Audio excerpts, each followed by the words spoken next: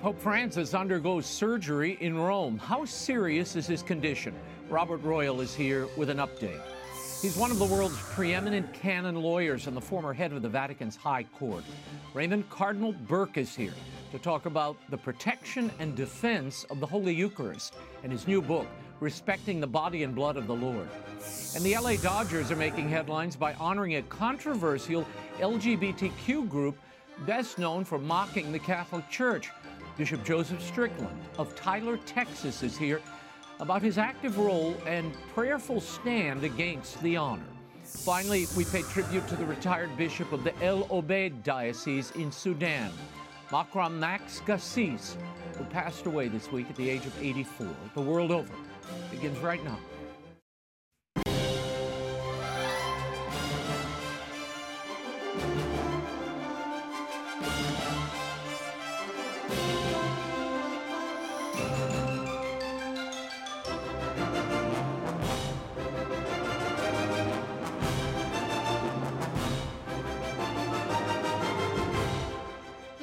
Now, Raymond Arroyo. A warm welcome to all of you joining us in the United States and the world over. If you'd like to comment on tonight's show, send me a tweet. I'm at Raymond Arroyo. First, some news. Pat Robertson, the legendary evangelical broadcaster who led the Christian Coalition and sought the GOP presidential nomination in 1988, has died at the age of 93. The Christian Broadcasting Network announced his death on Thursday.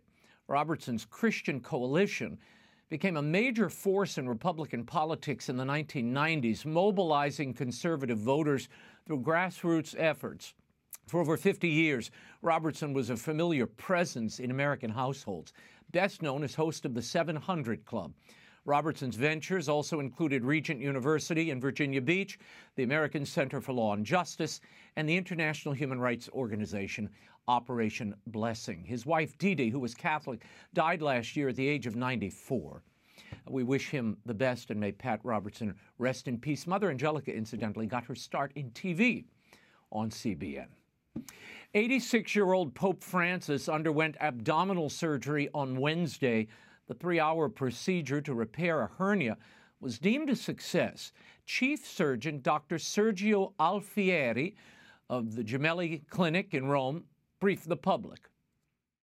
This afternoon, the Pope arrived to the Gemelli Hospital, Policlinico Gemelli, Università Cattolica, because he had a post-operative hernia with the syndrome of obstruction of the bowel, that in the last months caused pains and very often also subocclusive syndrome.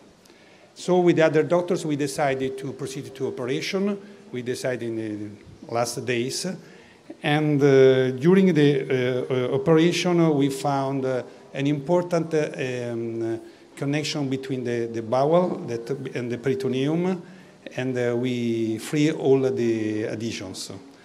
And then we arrived to perform the repair, the defect of the hernia in the normal way. The surgical operation and the general anesthesia were well tolerated by the Pope. Now he's awake, he's fine, and he's already at work. Joining me now with an update on what he's hearing from Rome is journalist and editor-in-chief of the CatholicThing.org, Papal Posse member Robert Royal. Thank you for being here, Bob. What do we know about the circumstances leading up to the Pope being admitted to the hospital this week?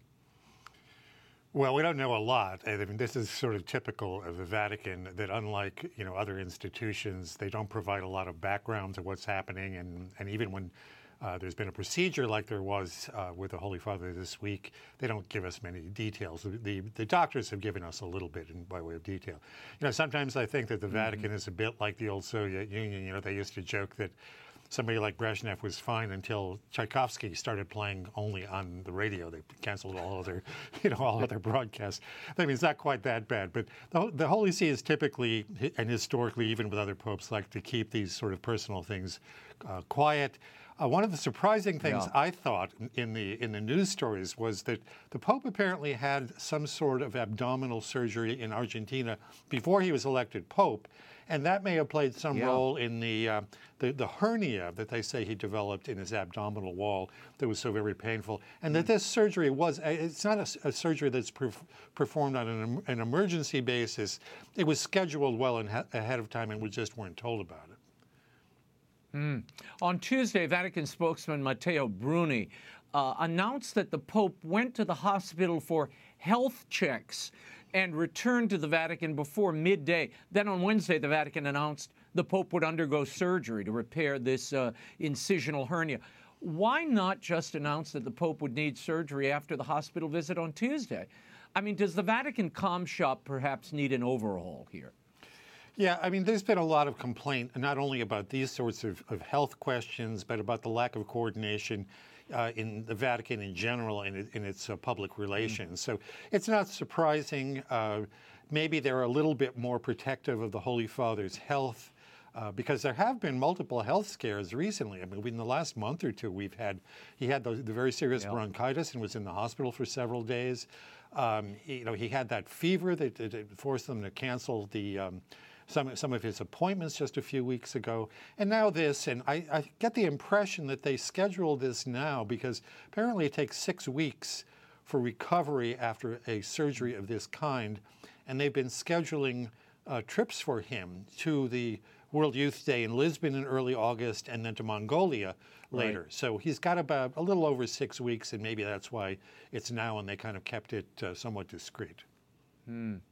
How serious do you think this is, Bob? I mean, this is the Pope's second abdominal procedure in Rome, the first in 2021 when Dr. Alfieri performed colon surgery that took a portion of the Pope's colon out.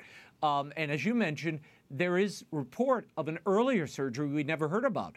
The Pope's schedule has been cleared through at least June 18th to allow him time to recover from this procedure. But how serious do you think this is? Well, look, an 86-year-old man who has other health problems, it's serious. Is it dire? I don't think it's that. I think we probably would have heard from the doctors if there was something more serious than that. But they took out something like 13 inches of his colon in that previous operation. And I've actually talked with some friends. In particular, I have a friend who ran a cancer clinic for many years, and she was very concerned about it because she said it sounded to her like there was some sort of tumor, cancer, or whatever. The Vatican keeps denying this. The Holy Father denies it. The doctors in this recent operation said there was no other pathology present. So maybe there is and maybe there isn't, but it's not a small thing. And as we know, the Holy Father has been refusing to get knee surgery because he would have to go under general anesthetic, which he had to do for this procedure. You know, it's a very tough thing. We know that Cardinal Pell came out of his surgery seemingly okay, and then within a few days had a heart problem and then died. Right. No. The complications are really, they're at this age, when you're dealing with patients of this age, complications can come a week, a few days, or a month later. So, we pray the best for the Holy Father and for his recovery. And Bob, we'll leave it there for now, but you'll be back with us on June 15th with Father Jerry Murray, and the Papal Posse convenes for a commentary of the USCCB Spring Assembly and much more. Thank you for being here. My pleasure, Raymond. As October's Synod on Synodality nears, there seems to be a determined agenda to alter age-old Catholic teachings on everything from sexuality to liturgical practice. My next guest is the author of an important new book that seeks to re-educate bishops and the laity alike on the sacredness of the Eucharist, respecting the body and blood of the Lord when Holy Communion should be denied. Please welcome back to the program canon lawyer, former prefect of the Apostolic Signatura, Raymond Cardinal Burke. Your Eminence, thank you for being here. Oh, thank you, Raymond. I'm glad to be with you. Before we get to the book, I need your thoughts on some current issues we are all dealing with. High on that list, of course, is the Pope's health issues. We are all praying for his speedy recovery. Have you had the opportunity to meet with the Holy Father recently? How does he seem to you, and what are you hearing from those in Rome? No, I haven't had the occasion to meet with him personally or to be in close company with him. it's clear that the surgery that he had yesterday is a very serious one. Apparently, it all went well, thanks be to God. Those who are with the Pope in more direct contact express concern that there's something that his health isn't good, apart from the problem of his knees. But I don't know anything more than that. And as I say, I haven't been in his close company, so I can't comment. As you say, all we can do is pray for him. Yeah. And we certainly do that. Your Eminence, next week the U.S. bishops are meeting in Orlando for their annual spring assembly. I imagine you won't be attending, and I don't imagine you bought a couple of weekend passes to Disney World either. But with all the talk of the Synod on synodality in the U.S. parishes and all over the world, there is nothing related to the Synod on the agenda next week. Now, some progressive Catholic media are grousing, claiming the bishops are ignoring this papal priority. What is your reaction to this? Well, I think the bishops have done everything that they could. There was this whole process that was organized from the Synod of Bishops in Rome, and from what I can tell, the individual bishops conducted these sessions. They sent in their reports. I wouldn't know what the bishops would discuss. The fact of the matter is that there is no clear idea of what synodality is. It's certainly not a mark of the Church. The marks of the Church are one, holy, Catholic, and apostolic. It's unfortunately, as we've seen, or I should say sadly, and we have seen in Germany, it was a slogan to advance just what you mentioned before, namely teachings and practices clearly contrary to the constant teaching and practice of the Church. And this has caused a tremendous harm in Germany, and the state of the Church in Germany is frankly alarming. And this now will seemingly become a program in the Universal Church by way of the Synod. The head of the Synod of Bishops recently gave an interview in which he seems to indicate that he doesn't have a clear idea of what's going to happen, and or a clear idea of even what synodality is. And yet he's going forward leading this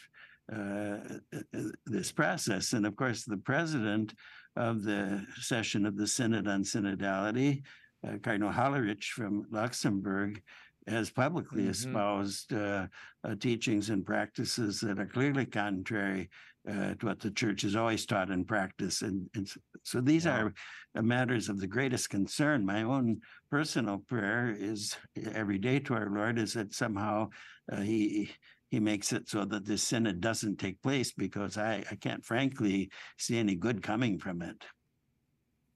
Oh, I'm glad you brought up the synod.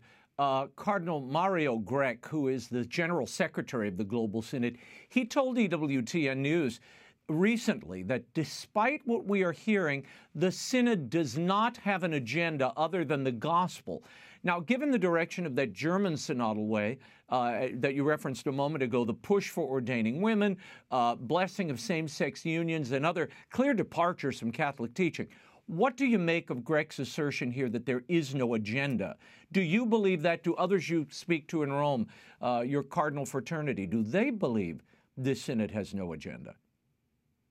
I certainly don't believe it, and a number of cardinals and other, both the clerics and lay Catholics who are very thoughtful and very devout members of the body of Christ don't believe it either.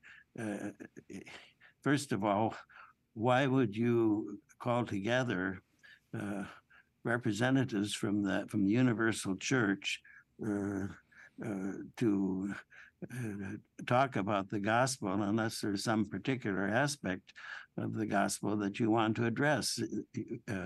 And the gospel doesn't come to us except in the tradition of the Church. It's handed down to us in the Church.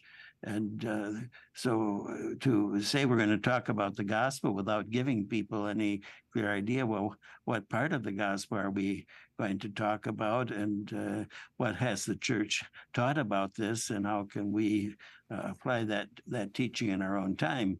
But this is not the case. People are being called together and just asked to say what's on their mind. And they do, but as one man who took part in a diocesan process told me, he said, I was in a little discussion group, and people were talking about the divorce and the remarried, and talking about the environment, and talking about immigration, and all kinds of things in a random way, a kind of what do you want to call it, a smorgasbord of issues that they have on their minds. And he said, I was the last one to speak. And he said, I said, well, I always thought that the church was about the salvation of souls. And he said, everyone just looked at him as if he had arrived from Mars. Well, this is the problem. And all of these issues are important. All of them need to be discussed, but in a clear way, in a way related very clearly to the church's teaching, and simply to invite people to say how they feel about various things is not a good idea. In fact, it only hurts people.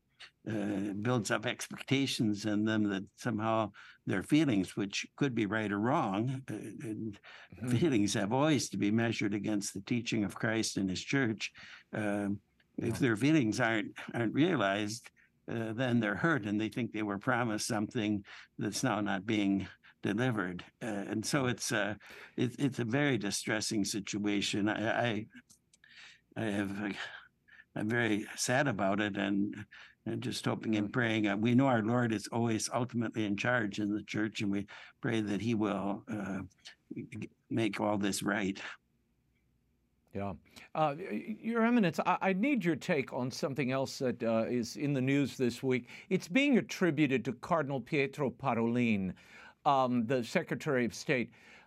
Massimo Fagioli tweeted this out earlier this week. Now, the quote comes from a preface written by Parolin in a recently published book. Quote, homosexual orientation cannot be considered either cause or aspect typical of the abuser.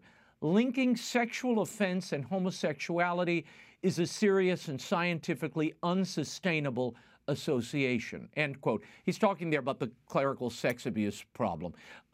Your Eminence, your thoughts on the Secretary of State's assertion, bearing in mind that the preponderance of clergy sex abuse cases, over 80% since 1950, were male on male? The assertion is simply false. And there are scientific studies that have been done to show that a good part, I don't know what the exact percentage would be, of the acts of abuse of minors by adults are homosexual acts, and committed mostly with adolescents, or young men. And that also has been my experience as a bishop with cases of abuse. There have been those rare cases of true pedophilia, of abuse of a small child, but most of them are simply homosexual acts. They result in homosexual acts, and one has to think that someone suffers from this tendency, and therefore and then acts on it. Instead of seeking help and by God's grace, especially to overcome temptations to sin in this way, seeks to express this orientation or this direction by abusing a young male. So I can't imagine on what the Cardinal Secretary of State is basing himself to make such an assertion. Cardinal Burke, I want to get your thoughts on the current state of restrictions on the traditional Latin Mass, and this will lead us to the discussion of your new book. Pope Francis said last month that the restrictions are there because, in his estimation, the traditional Latin Mass is being used in a, quote, ideological way. Is that an accurate assessment of what you've seen as a bishop, and whether in La Crosse or in Europe? No, it is not. I have to say, I know many traditional Catholics, individuals, and also many oratories and congregations. I've visited them. I've taken part in solemn masses and also in meetings with the faithful. And they're not at all ideological. In fact, they generally are very faithful Catholics. Many young people, not yet married, young people are married, young couples with many children, also older people. But they love the church, and they simply find spiritually very nourishing the more ancient usage of the Roman Rite. And as one bishop said to me, who is not an enthusiast for the extraordinary form of the usus antiquae, he said to me, he has a rather large, in the sea city, a rather large congregation, and he said, these are faithful Catholics.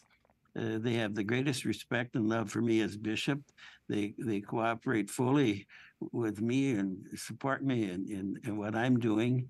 And they find spiritually very helpful to them, spiritually very nourishing, the more ancient usage of the Roman Rite. Why should that be denied to them? And that is that I think is the question.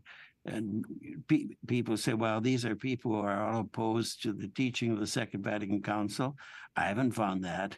Your Eminence, this is a great segue to your new book, Respecting the Body and the Blood of Our Lord, When Holy Communion Should Be Denied. Earlier this year, you sent a form of this book to the U.S. clergy and the bishops as a backgrounder, if you will, on when it might be appropriate to withhold communion. What kind of response did you receive from the clergy and the bishops who read it? The responses were generally sent to the Apostolate Catholic Action for Faith and Family, who had sent out the book. Some individual priests and bishops thanked me personally. I understand from Thomas McKenna, who is the president of Catholic Action for Faith and Family, that a number of bishops wrote to thank him. And he said those that didn't were critical of the books, saying that it was critical of Pope Francis. Well, there's nothing in the book about Pope Francis to criticize him. It's simply a presentation of what has been the teaching of the Church with regard to the worthy reception of Holy Communion since the time of St. Paul in the first letter to the Corinthians. In the introduction, you begin by writing the following. During the 2004 United States presidential election campaign, some bishops found themselves under question by other bishops regarding the application of Canon 915 of the Code of Canon Law. In the case of Catholic politicians who publicly, after admonition, continue to support legislation favoring procured abortion and other legislation contrary to the natural moral law. The discussion among the bishops uncovered a fair amount of serious confusion regarding the discipline of Canon 915. First of all, the denial of Holy Communion was repeatedly characterized as the imposition of a canonical penalty, when in reality it plainly articulates the responsibility of the minister of Holy Communion, ordinary or extraordinary, to deny Holy Communion to those who obstinately persevere in manifest grave sin. Cardinal Burke, what was the source of confusion among bishops, and does it persist today? Well, I believe that it does. The source of the confusion, as far as I'm concerned, was a failure to consider what the act of receiving Holy Communion is. Now, there are three subjects involved in that act. First of all, our Lord Jesus Christ, who is really present in the sacred host. Number two, the person who's approaching to receive our Lord in Holy Communion, and number three, the rest of the faithful who see the public act of approaching to receive Holy Communion. And so the church has always taught, as St. Paul did in the first letter to Corinthians, chapter 11, that first of all, the Eucharist is truly the body and blood of Christ. And so we must, above all things, above everything, respect our Lord and his real presence. And number two, that the person who approaches to receive Holy Communion, therefore must recognize the body and blood of Christ. And if I'm publicly and obstinately continuing in grave sin, I must not recognize the body and blood of Christ if I'm going up to receive it, or if I do recognize it, then I'm sinning gravely and committing a sin of sacrilege, which of course endangers the eternal salvation of the soul. So the discipline of the church is very concerned about the danger of the sin of sacrilege. Then the third subject are the faithful who observe persons who are, because these are public acts known by everyone, for instance, the support of procured abortion, the support of euthanasia, the support of unions between two people of the same sex, other gravely sinful acts. They see these officials approaching to receive Holy Communion and being given Holy Communion, and they raises the question in their mind, well, these must not be grave sins if they are approaching to receive Holy Communion, or maybe it raises a question in their mind that Christ is really and truly present under the species of the sacred host. The other confusion which entered in was that some argued, they said, well, that's the responsibility of the person who's coming up to receive Holy Communion, and if he or she comes up to receive Holy Communion, it should be given. It's not the minister's part to decide whether communion should be given or not.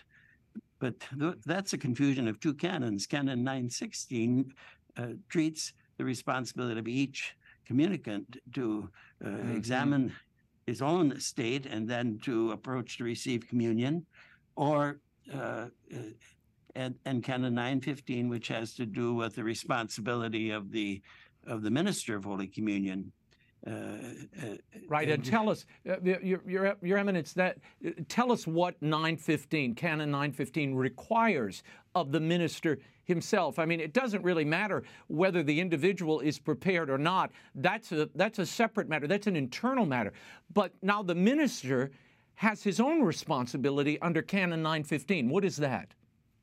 That responsibility is to respect the body of Christ, of which he is the minister, and also to safeguard the recipient from a sacrilegious act, and to safeguard the community from the scandal caused by sacrilege, especially in this most sacred aspect of our faith, the most sacred belief in the Holy Eucharist. And so once the person has been admonished, the claim can be made, well, these people don't realize that supporting abortion is a grave sin. Well, the priest is to admonish the person about the gravity of the sin which he or she is committing, and advise them do not approach to receive Holy Communion.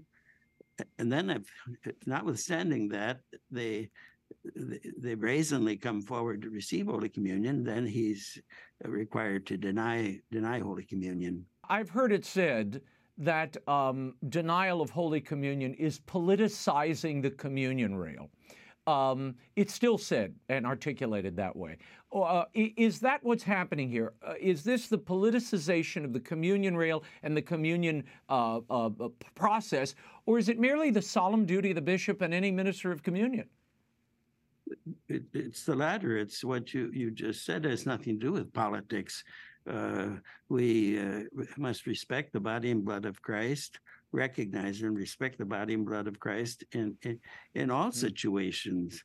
and whether there's some people interpret politically or not, that doesn't make any difference. What our duty is to make sure that that the body and blood of our Lord is being respected and being received in an edifying and worthy manner. In the book, which is really an indispensable resource on this subject, you trace what the late Pope Benedict XVI called the perennial church teaching far back into church history. You reference the church fathers, the great saints, John Paul II, you mentioned St. Paul. To remind readers just what it means to be worthy to receive communion, how has the church responded to this issue in the past? And what are some striking parallels between controversies today and those experienced previously? Well, the church simply, when there was an individual, for instance, in the case of St. Paul, there were these people who were acting in a publicly sinful way and then approaching to receive Holy Communion almost in a casual way. And he simply declared to them, you're eating in your own condemnation, your own eternal damnation, and was very forceful about it and put a stop to what was going on. Your Eminence, the first chapter is really the foundation of the whole book. It lays out what's so special and significant about the Blessed Sacrament and Holy Communion itself. Have we become too blasé about the reality of the sacrament and the remembrance of who the Eucharist is rather than what? Yes, I think for various reasons, the sublime reality of the Eucharist has been obscured, and I do believe that many today take a casual approach to the Holy Eucharist, receiving Holy Communion, which is wrong, which is inappropriate, is not fitting. We should, as St. Paul instructs us, every time that we're going to receive Holy Communion, we should examine our conscience and be sure that we are ready to receive Holy Communion. And of course, the normal practice also is frequent confession in order to be in the state of grace, to be properly disposed to receive Holy Communion. But they're developed, and even in the time when I was a young priest in 1975, I was ordained. There was this idea that, well, if you go to church, you receive Holy Communion. But in fact, the fact of the matter is that when I was growing up, that wasn't the presumption at all. And many people didn't receive communion on Sunday, and people respected that. I never remembered there being any discussion about why wouldn't so-and-so receive Holy Communion. Also, there was a longer Eucharistic fast, and sometimes people simply hadn't observed the fast. But now there is the idea that if you're in church, if you're at Mass, you should receive Holy Communion. Even in some of the arguments that were used about denying Holy Communion to people, it was called an offense against their right, that they have the right to receive Holy Communion. No one has the right to receive Holy Communion. One can be properly disposed, and our Lord gives us this great gift. We could never claim we have a right to receive our Lord in Holy Communion. So I do believe that there needs to be a very strong and rich catechesis again, and then also the practices which were in place in the past to show respect for Holy Communion. For instance, when I was a boy serving Mass, and it would be in the 1950s, we were never permitted to even touch the chalice or the paten, because they had the host had rested on the paten, the sacred blood had been in, precious blood had been in the chalice, and of course no one would have thought of going near the tabernacle. And these were all ways in which it was communicated to us the sacredness of the Holy Eucharist. Finally, Your Eminence, what do you want readers to take away from respecting the body and blood of the Lord, your new book? And why isn't more time, do you think, spent by priests and bishops and catechesis truly helping people understand the reality of the Holy Eucharist? My goal would be that people come to a deeper appreciation, a more lived appreciation of the truth that the sacred host is the body, blood, soul, and divinity of our Lord Jesus Christ, the greatest gift which he has given to us in the church. As St. Thomas Aquinas said, it contains the whole good of our salvation.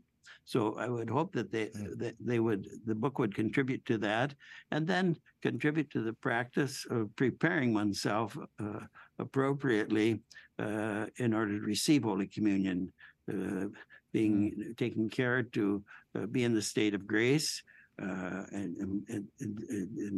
and also to recognize, as St. Paul says, the body and blood of Christ, and therefore to approach reverently to receive our Lord in Holy Communion.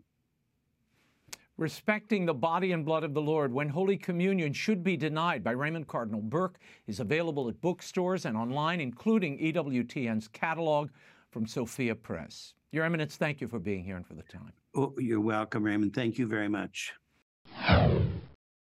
On Friday, June 16th, Catholics will process in prayer from the Cathedral of Our Lady, Queen of the Angels in Los Angeles to Dodger Stadium in reparation for the offenses committed by the anti-Catholic drag queen nuns known as the Sisters of Perpetual Indulgence. The group will be honored by the Dodgers during their Pride Night. Joining me to discuss this and much more, the Most Reverend Joseph Strickland, Bishop of Tyler, Texas. He will be incidentally leading this procession of prayer to Dodger Stadium. Your Excellency, thank you for being here. The Dodgers made headlines last month when they first invited this anti-Catholic group to be honored at a Pride Night game. After protests from the Catholic League and other groups, the drag queens were disinvited, but when the LGBT community protested, the Dodgers re-invited the drag queen groups. Now, this group openly mocks the church in blasphemous ways. What was your reaction to the Dodgers when you saw this swing back to their initial invitation to honor these people? Well, very disappointed isn't a strong enough word. Just really a shock that they would buckle to, sadly, the power voices of our time that are not about the truth, but about an agenda that really is evil. I think we have to call it evil, not calling persons evil, because we can all be redeemed. We're all sinful, but this event is evil, and it's certainly anti-Catholic, but I think that's sort of a badge of honor for us as Catholics, because really it's anti-Christian, and it reminds people that the Catholic Church is the beacon of Christianity, or should be, in the world. So I know it's devastating to many, and I responded when Catholics for Catholics invited me to participate in this procession, a procession of prayer. I said yes, because we need to, with clarity and charity, speak the truth, not attacking anyone, but simply standing and saying, don't attack our Lord Jesus Christ and these wonderful women that are so humble and beautiful throughout the world and in this nation. The women religious are some of our unsung heroes, and for them to be mocked along with our Lord himself, it's just, we have to speak up against it. I was going to ask you, how did you decide to lead this Eucharistic procession, which falls on the Feast of the Sacred Heart, and why you? You're the Bishop of Tyler, Texas, not Los Angeles.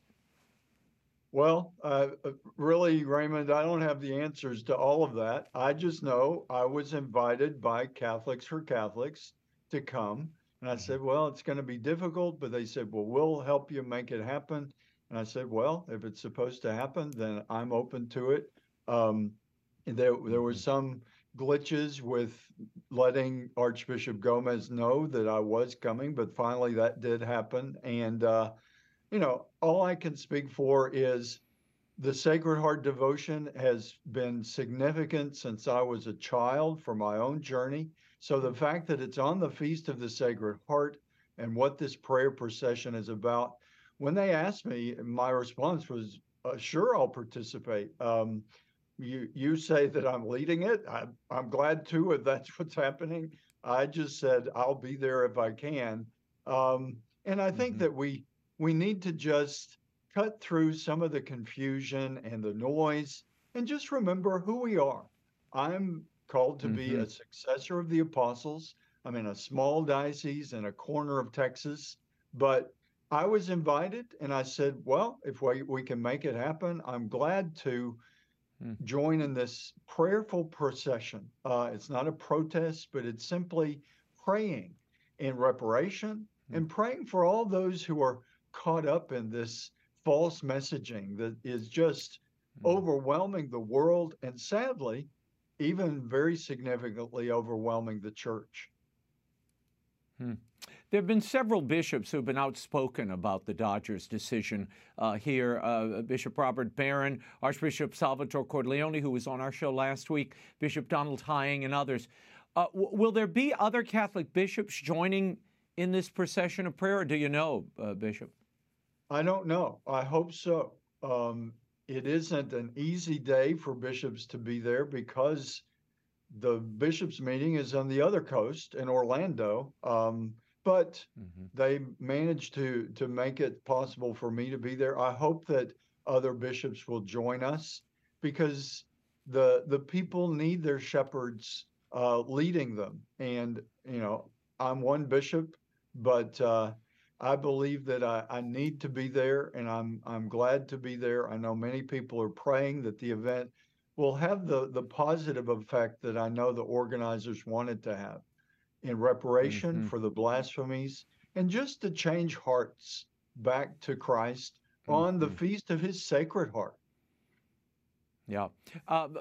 Bishop, the Sisters of Perpetual Indulgence, I mean, having lived in New York City and Washington, D.C., and New York, you see this group over many years. I've seen them. I mean, they engage in all sorts of kind of blasphemous dances. They do mock nuns and religious figures, Jesus and Mary. I mean, I can't even show viewers video of this group because, I mean, it only extends the blasphemy. My question to you is if other groups engaged in this kind of mockery of religion and key religious figures like Muhammad or Moses, do you think we'd be seeing the Dodgers re-inviting them for an honor like this or tributing them in any way? I don't think so. I think certainly, as I mentioned already, I'm glad that this is totally without violence or attack of anyone. It's a prayerful procession. That's how we need to operate as disciples of Jesus Christ. We oppose what's false, but we do so with love and charity and calling hearts back to the truth. But as you allude to, Raymond, I think other religious groups might not react with the passivity that we are. We're sometimes too passive as Christians, but I think this is the right balance of acting, but acting in love and in prayerful humility. But other groups might well, and frankly, in the world we live in, violence speaks. And I think other groups are probably hands off because there's a history of sometimes violent reactions to some of the blasphemies toward other religious leaders. We know that Jesus Christ is Lord of all. And so I think we need to seek his model as we react as he did. He was mocked in his own incarnate life here. He was spat upon. He was beaten to the end of his life. And then, of course, he died on the cross. We have to take him as the quiet model that stands for the truth, doesn't back down, but always does so with great humility, especially in this month of June. We need that humility of our Lord Jesus Christ. Any idea how many people will be participating in this prayerful procession? And what are you hoping will be the result of this as you all march toward Dodger Stadium next Friday? I have no idea really how many will participate. Hopefully, many people will take the time to be there to honor the Feast of the Sacred Heart of Jesus Christ and also to pray in reparation. And really the result I would hope for is as many hearts as possible. I know there are committed Catholic, faithful Catholic people who are disheartened and weakened by all that we're seeing in the world and all the confusion and all the ambiguity. I hope their hearts are strengthened. And I hope and pray that hearts are converted, that maybe people there, maybe even some of these participating directly in this sacrilegious presentation, maybe through prayerful action and through loving reparation, God can change all of our hearts, and all of our hearts need to grow closer to the Lord and His truth. We're all in need of ongoing conversion, and I think we always have to humbly approach something like this in that way. But my hope would be for hearts that are with Christ to be deepened in Him, to be stronger in His love, and for those that have wandered into darkness and sin, that they will be converted or reconverted to the light that Christ brings. He's the light of the world. Yeah. Bishop, I am startled, not that this group is being honored, but that they're being honored by the Dodgers, a group that, you know, I knew Tommy Lasorda. He was a family friend, the longtime manager of the Dodgers, who was a fervent Catholic, would never have put up with this. Vince Scully, of course, who was associated with the Dodgers for, you know, most of his life. Again, a very faithful Catholic man.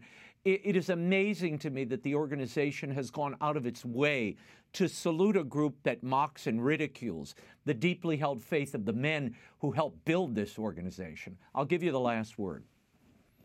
Well, Raymond, I think what you allude to is, sadly, we're seeing it in every aspect of society. Corporations that were founded on good American values and hard work and providing quality products and all. I mean, it seems the whole society is caught up in this, and it truly is evil. I think we have to call it evil. Once again, calling out these things as evil doesn't label any individual as evil, and God loves all of us. God loves every person that will be on any side of what happens at Dodger Stadium, those in the procession and those who may be blaspheming Him. That's the wonder of our merciful God. He allows us. I mean, there are consequences that will come if we continue to blaspheme, but He gives us that freedom always. His hope and the life of His Son is directed toward bringing us to His truth and to His life and grace, and He gives us chance after chance to do so. So I think we have to let ourselves rejoice in the God that we know, in His mercy and compassion, and that we honor Him and His Son by doing all we can to stand for the truth. Bishop, we will leave it there. The Prayerful Procession to Dodger Stadium with Bishop Joseph Strickland of Tyler will take place Friday, June 16th in Los Angeles, starting at the Cathedral of Our Lady of the Angels. Some sad news to report. Retired Bishop Macram Max Gassis of Sudan died on June 4th in Pennsylvania at the age of 84. Bishop Gassis was a frequent guest of this program and a tireless champion of the persecuted people of his beloved El Obeid diocese in Sudan. Bishop Gassis was born in Khartoum in 1938. He was ordained a priest in Rome in 1964, a member of the Kamboni Missionaries of the Heart of Jesus. He became bishop of the El Obeid diocese in 1988. Just 2 years after he became bishop, Gassis was exiled from his home country after facing threats to his life. Despite being exiled, he fearlessly continued working on behalf of his people, risking his life to raise funds and ministered to them on numerous missions to and from Sudan. Bishop Macram retired in 2013, but continued his humanitarian work on behalf of his flock in Sudan. A humble and gentle man, he was no less a fierce defender of his people, and the injustices committed against them were his great heartbreak. His funeral will be held on June 13th at St. Teresa's Catholic Church in New Cumberland, Pennsylvania. Here are a few moments of Bishop Macram Gassis from his appearances on the world over, and it'll give you some insight into his mission, his heart for his people. Watch. My next guest is the Bishop of the El Obeid Diocese in the Nuba Mountains of Sudan. He lives partly in exile, and he spends his time raising awareness about the persecuted people in his home diocese. Indiscriminate bombing by the Khartoum regime in the north continue to exact an horrific human toll, and it has disrupted the lives of his flock. Here to share the latest from the region is Nobel Peace Prize nominee Bishop Macram Gassis. Thank you. Delighted to have you back on the show. Thank you. Let's start with the third year of fighting, which is underway. And your people have been subjected to this by the Sudan regime in the north, Khartoum. Why are they attacking so voraciously this group of animist and Christian people in the Nuba Mountains? What is the reason for this assault?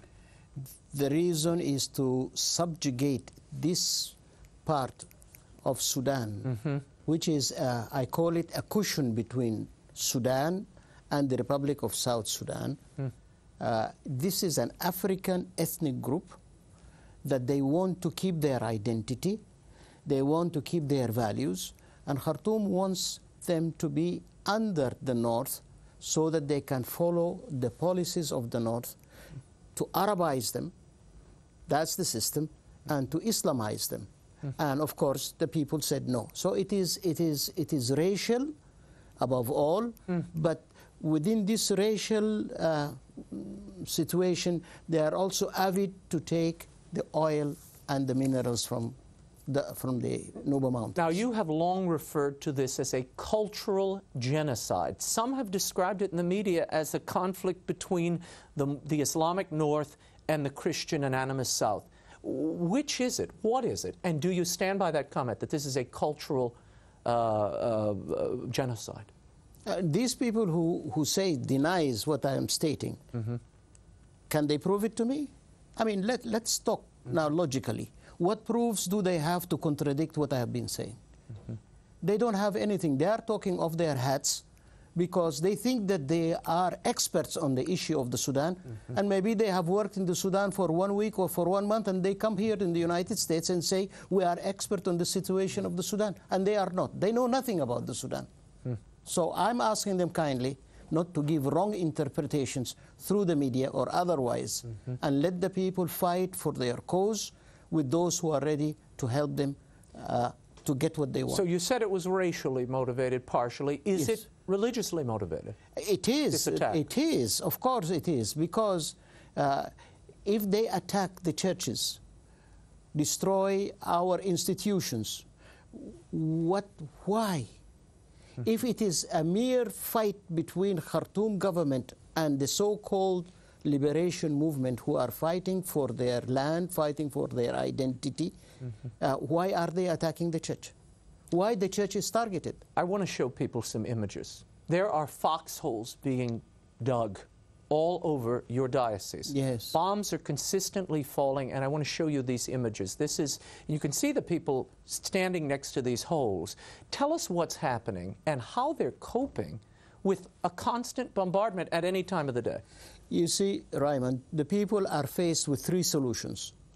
Either to have to run and to go across to southern Sudan and be refugees. Or 200,000 of them have already taken that path. Yes.